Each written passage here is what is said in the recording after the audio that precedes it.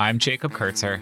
And I'm Kirsten Gelsdorf. And this is Beyond Aid, a podcast that takes you beyond the challenging headlines of humanitarian crises and dives deeper into the people, ideas, and issues that may help us find ways to connect to humanitarian action. In today's conversation, I speak with Peter Maurer, president of the International Committee of the Red Cross, about his decision to lead the ICRC, the need to focus on the wins and not just the challenges, and what gives him hope for the future as he nears the end of his term. Peter, welcome, and thank you for joining us on Beyond Aid. Thanks, Jake, for having me. Peter, in this series, we're talking about how humanitarian workers can find and maintain optimism and compassion in times of crisis. And so I wanted to start by asking you to tell us a little bit about your motivation to join the ICRC in the first place, and any apprehensions you may have had when taking on the leadership of an organization that carries such a heavy burden.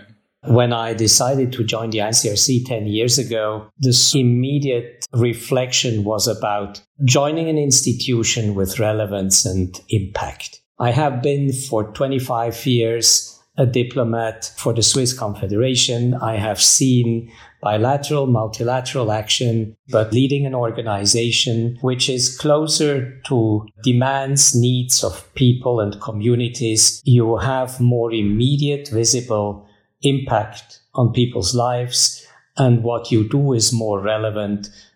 Apprehensions, I wouldn't say, although I was a little bit anxious at the beginning.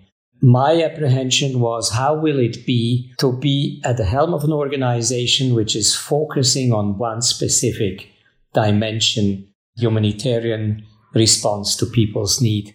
I discovered how broad the agenda of the ICRC is, that this is a multidisciplinary organization which doesn't just look at either a specific group of people or a specific dimension of humanitarian work, but is much more devoted to an integrated approach to people's needs and communities' needs. And so these apprehensions were easily lifted. In your answer, you mentioned proximity and relevance. Both of those are proximity, in this case, to persons affected by conflict. And relevance is the capacity, the ability to actually change their lives. How have you found that experience since joining the ICRC? On the one side, you indeed see the confirmation of relevance and impact. You see it by the day when you visit programs in the field. You see that what you do and what you decide are changing lives of people, individuals and communities and groups of people in very specific circumstances. And then on the other side, you are confronted with such an overwhelming amount of needs that unquestionably you ask yourself about the overall relevance and about the cyclic nature of some of the humanitarian work. That's when I listen sometimes to my predecessors. We have all gone through a similar process that after a certain amount of time dedicated to neutral and impartial humanitarianism, you feel what is lacking at neutral and impartial humanitarianism. It's the bridge to more ambitious societal objectives. It's what you should work towards, to its prevention of conflict, its prevention of violence, its bridges to peace building, bridges to sustainable development, bridges to more normal lives. While remaining neutral and impartial, you have a responsibility which is broader than humanitarian. I've heard you offer a perspective that while it's natural to focus on the negative impacts of war and conflict, in particular for the ICRC, violations of international humanitarian law, it's also equally important to focus on violations that haven't happened. I'm curious if you could explain to us why, from a leadership perspective, you think pushing that view and presenting that perspective is so important. The focus on the over-focus on violation is only one dimension. And when you look at societies, community at large, even in the worst of conflicts, you meet people and communities who are seriously engaged in orienting their behavior at the law. While violations happen, it is also important to give a voice to those who genuinely engage in order to respect norms and principles. Societies focus on violation and on punishment, and they see too often punishment as conducive to compliance. Compliance doesn't only come from the threat of punishment and accountability. It comes from embracing the norm as an ethical principle and as a normative principle for society. You don't kill because you are punished when killing. You don't kill because it's the wrong thing to do.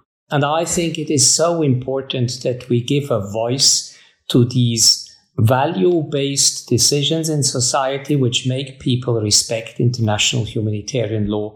And that's also the reason why ICRC has started a major research project over the last couple of years, systematically collecting good examples of respect, looking on how can we frame and somehow counter a dominant narrative that international humanitarian law is a normative system going down the drain, and it's anyway not respected, it's always violated, and therefore it's useless. International humanitarian law is at times violated, but it is also at many times respected. And because it is respected, it's a valuable framework to prevent the worst in societies, to orient societies. It's a reference framework for our dialogue with armed actors in the field. So it's a heavily operational, important, and relevant instrument.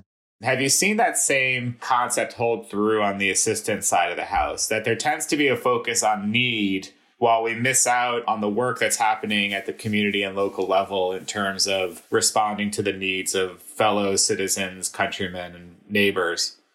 It first came with the recognition that needs of populations and communities are very specific, that we needed to listen to communities, the articulation of what they wanted to do, what they found as a priority. The second thing is that the recognition that wherever we go and we bring assistance, we don't do it in a place where there is nothing.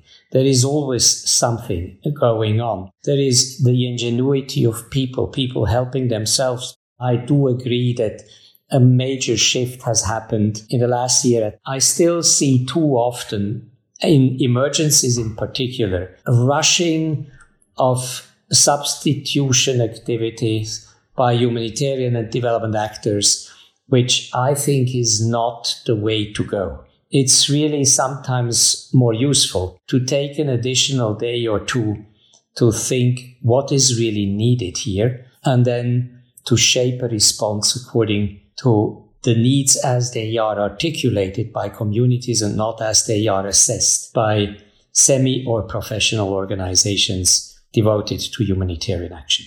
You come off as an optimistic person. Do you consider yourself optimistic? And if so, why is that important in leading an organization like the ICRC?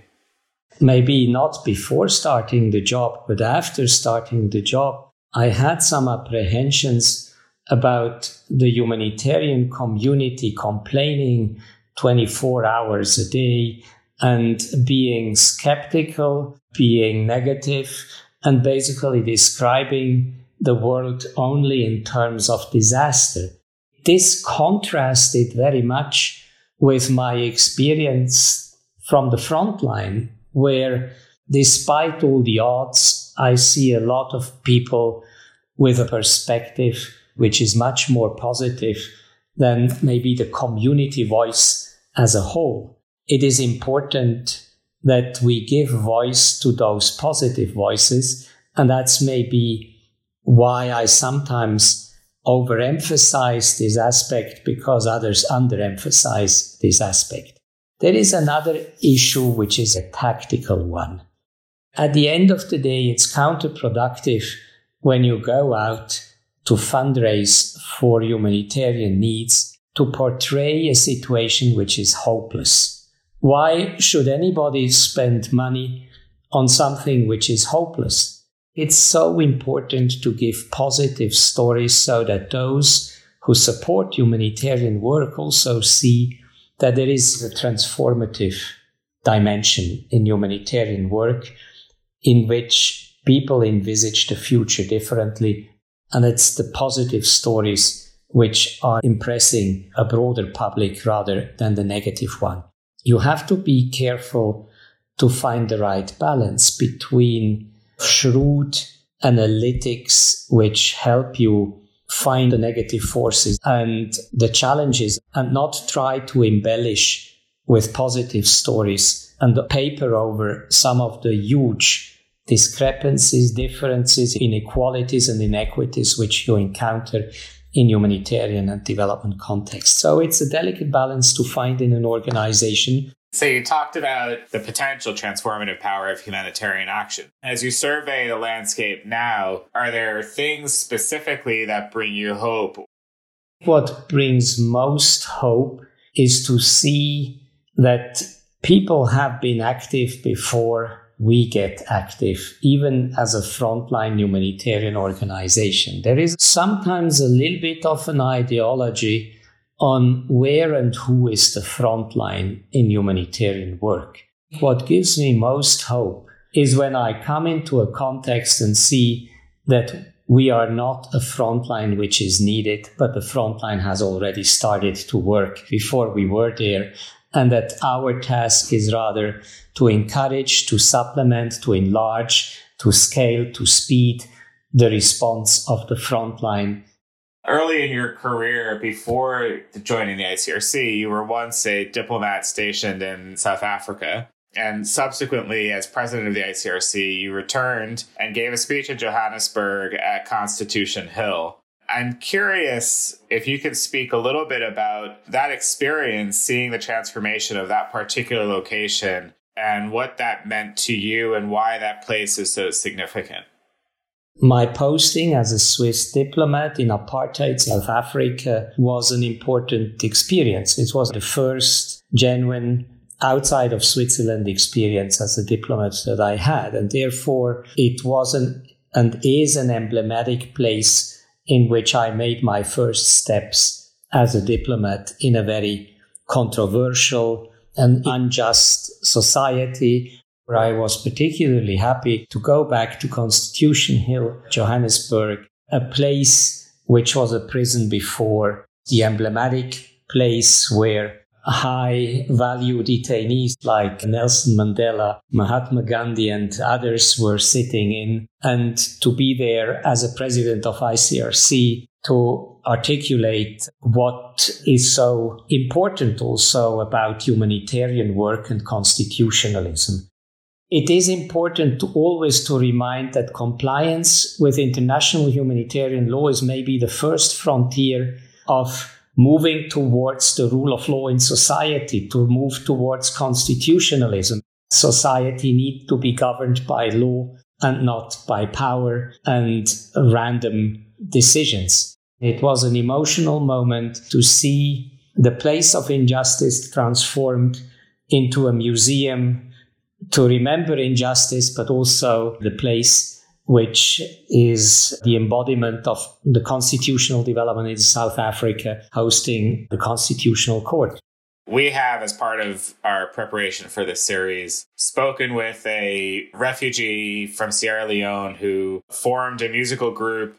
They play wonderful, vibrant music, but they sing about themes about being a refugee and living in conflict areas. And I recall that on one of your visits to Washington, you asked to go out to see some music. You and I, we went to the 930 Club, Rolling Stones' #1 concert venue in the United States, by the way. And we saw the Carolina Chocolate Drops, which was a bluegrass kind of band from North Carolina. I'm curious, in your travels, if you try to make a habit of doing things outside of just talking to the leaders and visiting the camps and trying to engage in different kinds of cultural or organic experiences in those contexts.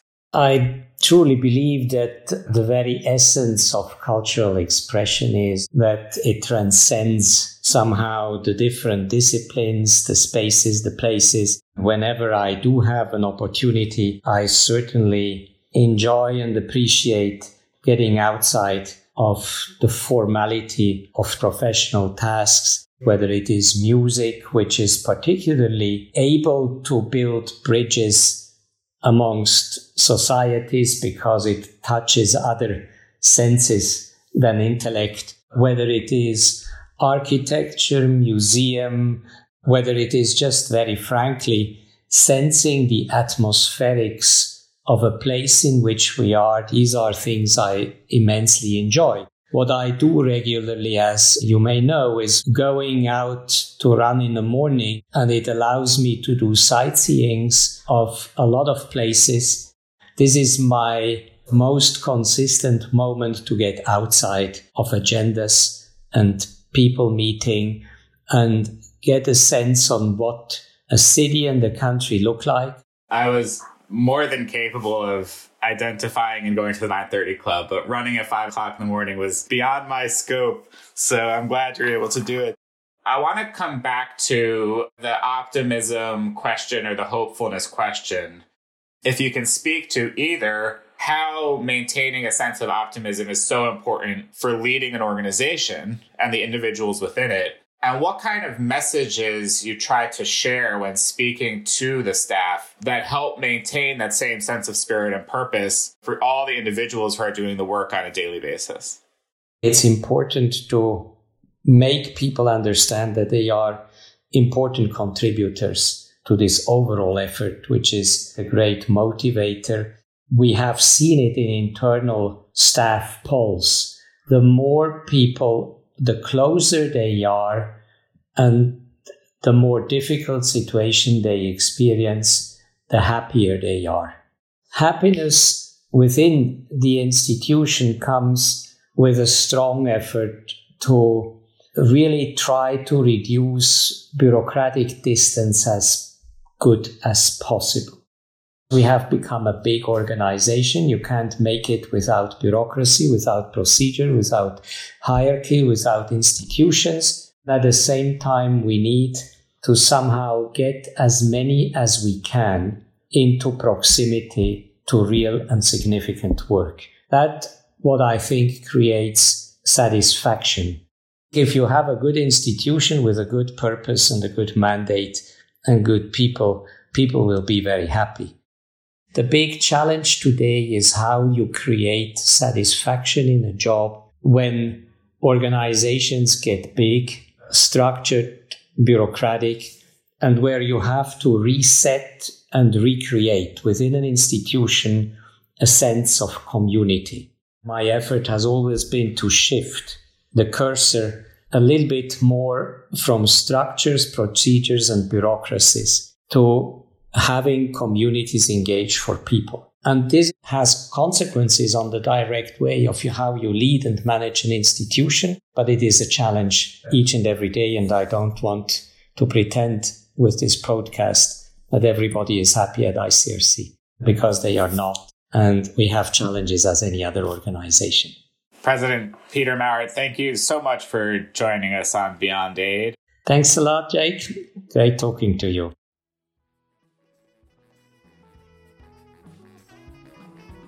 Next time on the podcast, we're going beyond leadership one last time with Radia Al-Mutawakkil, co-founder and chairperson of Watana Organization for Human Rights in Yemen.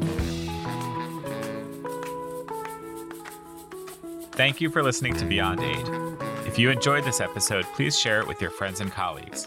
To make sure you don't miss our next episode, subscribe to Beyond Aid on Apple, Spotify, or wherever you get your podcasts.